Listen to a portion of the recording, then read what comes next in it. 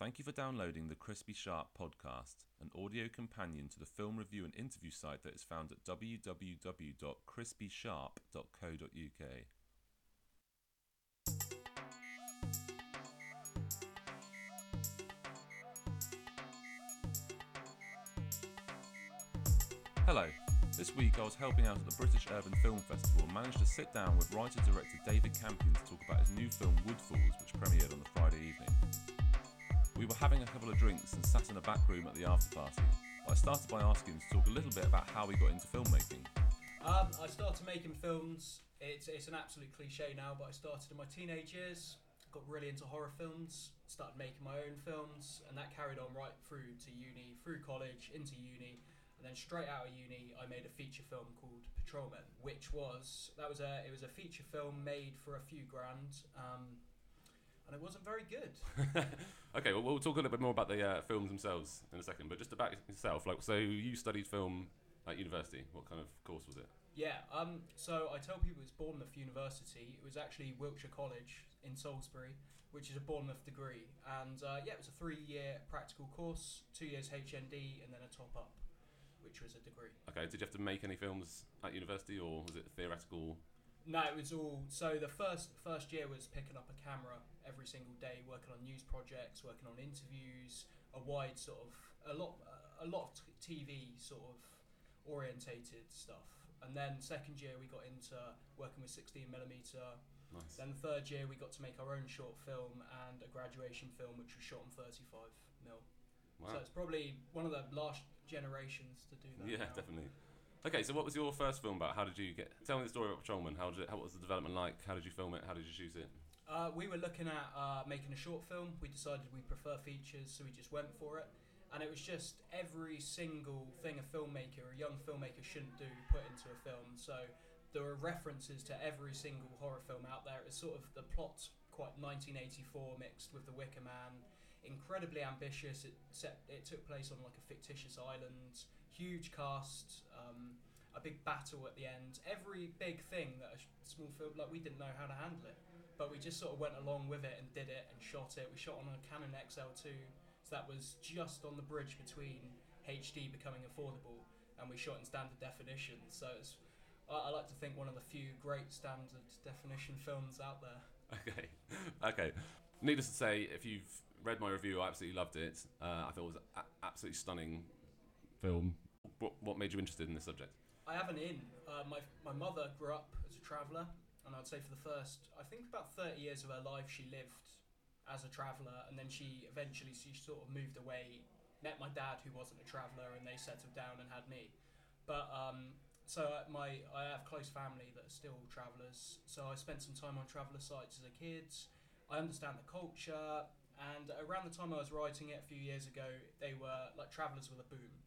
And Channel 4, there were films coming out. You have the Channel 4 show, My Big Fat Gypsy Wedding or whatever, and it just seemed a lot of people were interested in the culture, but I think it was being portrayed maybe in an unfair way.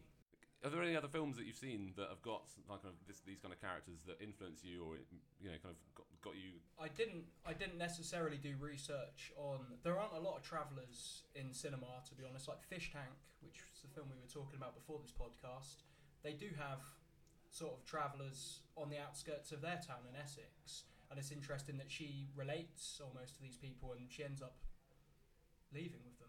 Yeah. I guess that's the end of the film.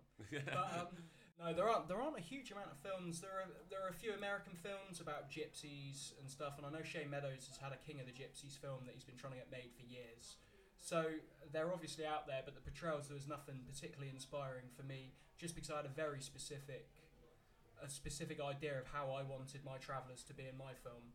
So I took more cues from other films, probably for just the small town part of the film. How did you go about casting the characters?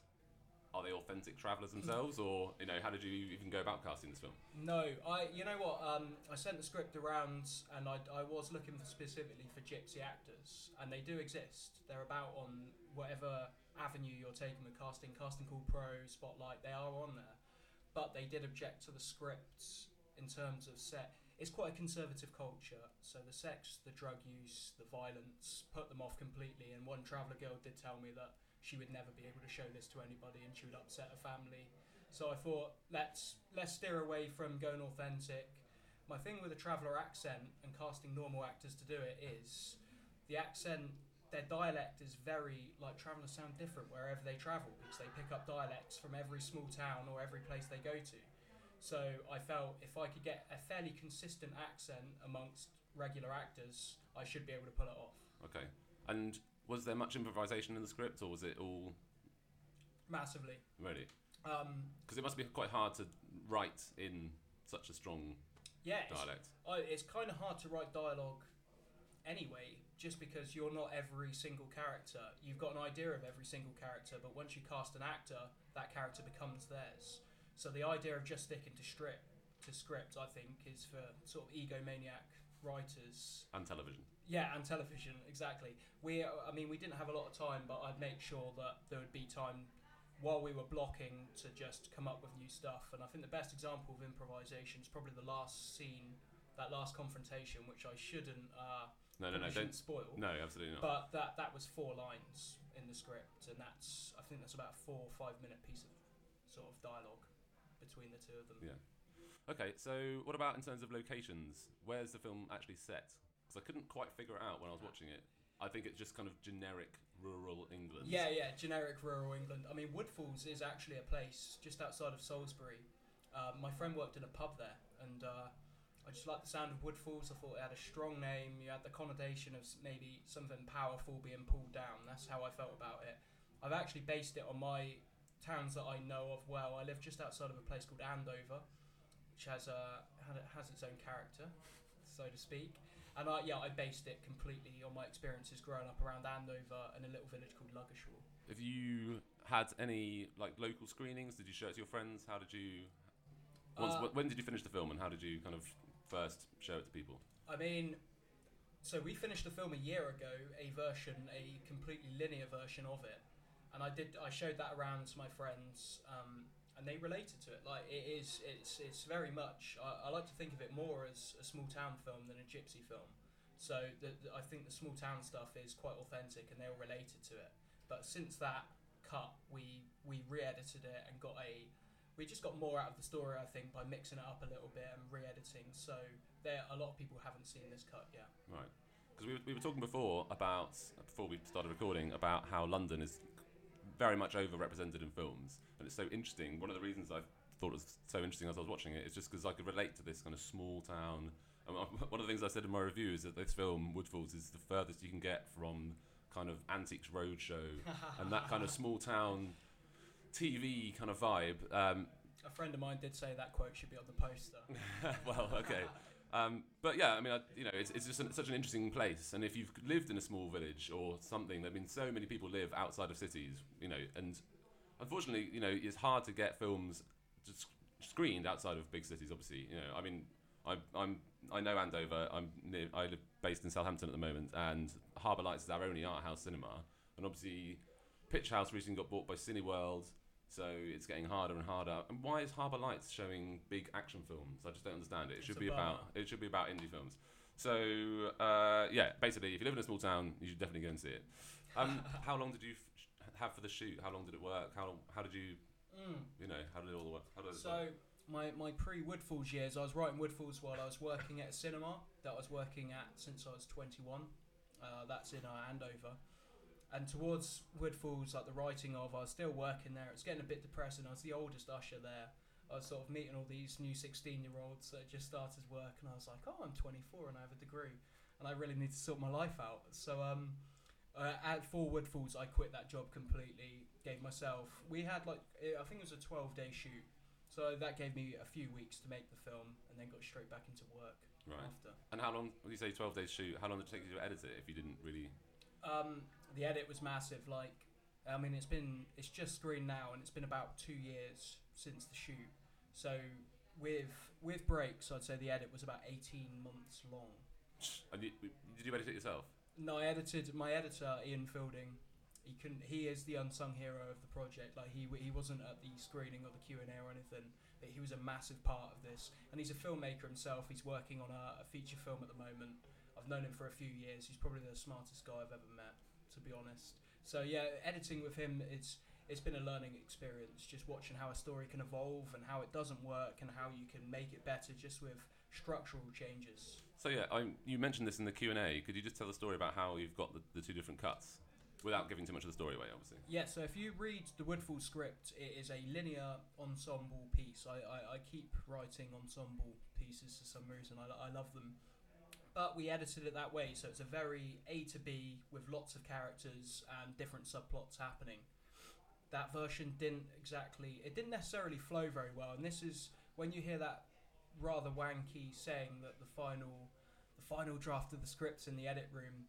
Genuinely, the final draft of the script was in the edit room because we restructured the whole thing and we gave it a much more non-linear sort of Pulp Fiction inspired narrative. And when we tried that, it was a complete experiment. We literally re-chopped the film, put it together in sort of 3 different chapters, and it was incredible that it actually worked, and it felt like the film was made that way and written that way, even though it totally wasn't. It does feel very complete. So I was shocked to hear that you hadn't written it the way that it was on screen. So it's kind of interesting.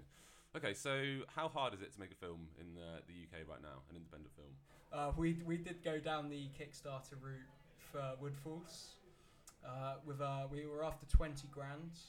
We got 1,000 in bids, so that was completely. And within a month, we decided that it was dead. So completely lost it. I mean, what did you offer people? Not a lot. That's the thing. And when you sit back and, from our point of view, if you sit back and look at what you offer people, you could be spending more on stickers, posters, merchandise to send people. I don't know. After a while, it doesn't work out economically. I love the idea of Kickstarter. I think it's such a zeitgeisty kind of platform, and everyone talks about it, and people that don't even understand anything to do with film funding, Kickstarter's got a kind of reputation for films as opposed to other projects, which is kind of interesting. But every time I see, like you say, every time I see one pop up on my Facebook feed, or someone I know, or some Twitter, or whoever points me towards these projects, I always think that the prizes, quote unquote prizes they're offering, or the rewards they call it, don't they? The rewards. I don't want any of them. I don't want to have a meal with a producer. Like, that doesn't make. Why would you do that? That's bizarre. And I don't want a signed poster. Exactly. Our producer at the time was saying, like, we can offer you out for a meal. Like, who wants to eat a fucking meal with me? Like it just seems so vain. I don't get many dates. Like, people aren't going to pay to eat with me. No, I mean, if you're Zach Braff, exactly, and you can offer a meal, that's fine. But if someone that I've never met before, I'll just go to a restaurant and talk to the stranger next to me. I would love to film one of these Kickstarter meals because I can imagine them being horrendously awkward. Oh, that's a great idea for a film, actually. Yeah, no, that is great. That's a great idea for a short film. A documentary style film about a Kickstarter meal gone wrong. Just, awkward, horrible. So Kickstarter, I mean, Kickstarter's an amazing thing and it's worked for a lot of people. And I think if you have a fan base, it's a great way to pitch to people you know who have money who are going to be interested. I don't know anybody like that.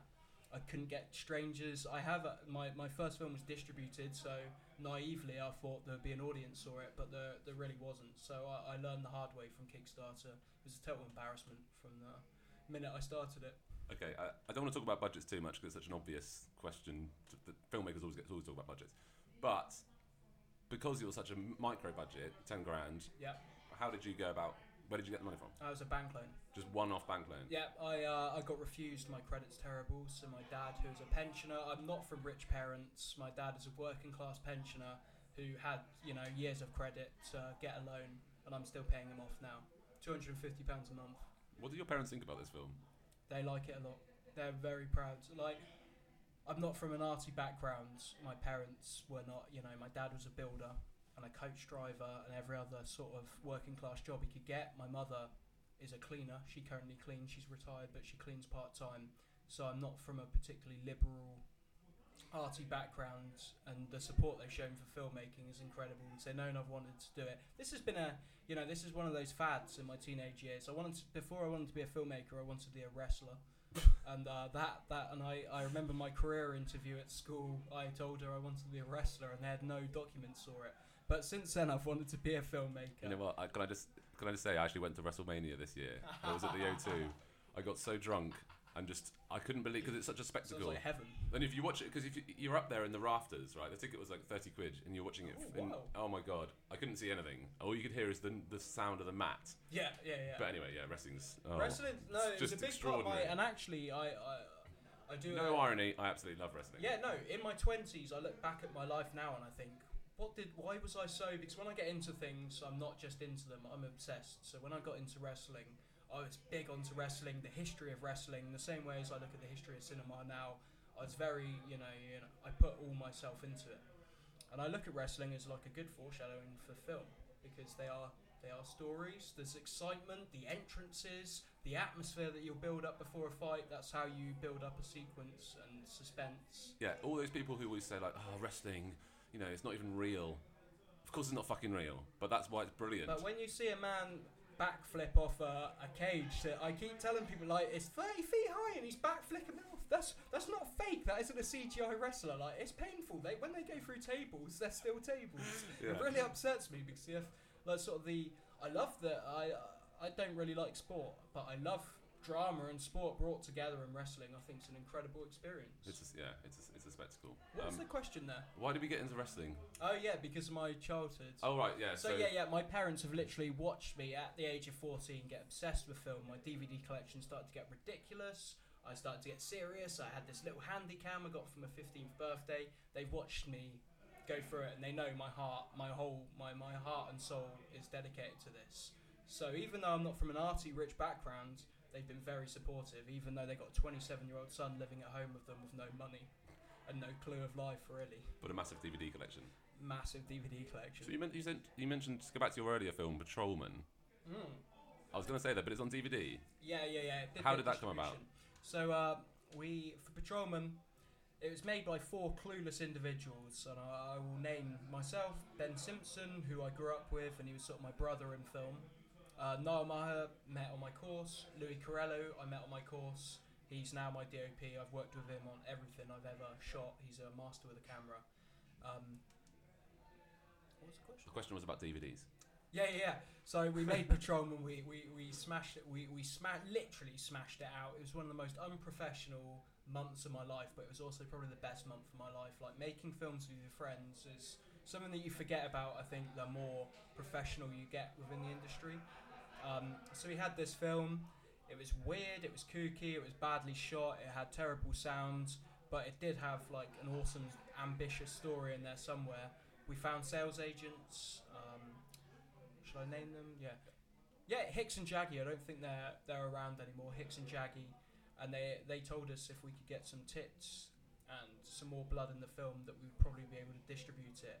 And that's the blessing with horror. There is always an audience. So we got some breasts in there. We got some extra blood, and we sold it on DVD to Crabtree Films, who I think they've gone out of business.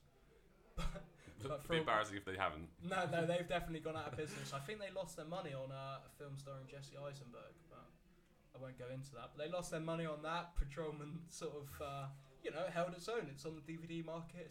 It's a strong seller. What about Woodfalls, the newer film? Are you hoping to get it on DVD as well? Are you going to do a commentary? You know what? I'd love to do a commentary. The thing is, the market has changed. Like, even in my generation, since distributing, getting Patrolman distributed, that was a big thing. I was 22. It was a great thing to happen. I'm now 27. I look back at those days and I think, well, the DVD market has gone down quite a lot, and I think a lot of the risks you would take on smaller films that might find a DVD audience, they're completely gone now because of online film and net. You're looking at things like Netflix and online distribution. So I don't even see Woodfalls particularly. I don't think, I need to see it in a HMV. I'm not sure if there is a market for the DVD anymore. Have you got any other English film festivals lined up? Are you as a punter, or you going to London? Okay. Have you got any films that you're interested in? Have you checked out the lineup? I've toyed with it. I haven't. Without researching, the lineup is one of the weakest for a few years. I think. Like, I avoid gala screenings. The gala screenings are all amazing. Like, Mr. Turner is on my top films of the year. I think I'm really anticipating that. There's no Birdman, which worries me. Birdman. The guy who did 21 Grams, Iaratu. 21 Grams, Amos Piros. Yeah, yeah. Yeah, his new film Birdman. Have you not heard of this? No. This is like the best trailer I've ever seen. I think like it's Michael Keaton. It's about a guy that used to have a film career that doesn't, and he's trying to get himself back on the map, and he's doing a theatrical one-man show based on himself, and it's. I don't know. It seems to be set in a theatre, but then you've got these crazy scenes outside where he is a bird and he hallucinates and he flies and he does. It just looks beautiful, and I've heard that it's been edited so it all looks like one take. To be honest, we ended up talking for ages about Netflix and movies, and the beer started to catch up with us. But he assured me that he would happily come on to talk about the state of UK independent film in 2014. So I'll save that for another time. Thanks for listening, and remember to check out www.crispysharp.co.uk for film reviews and other features. Thanks.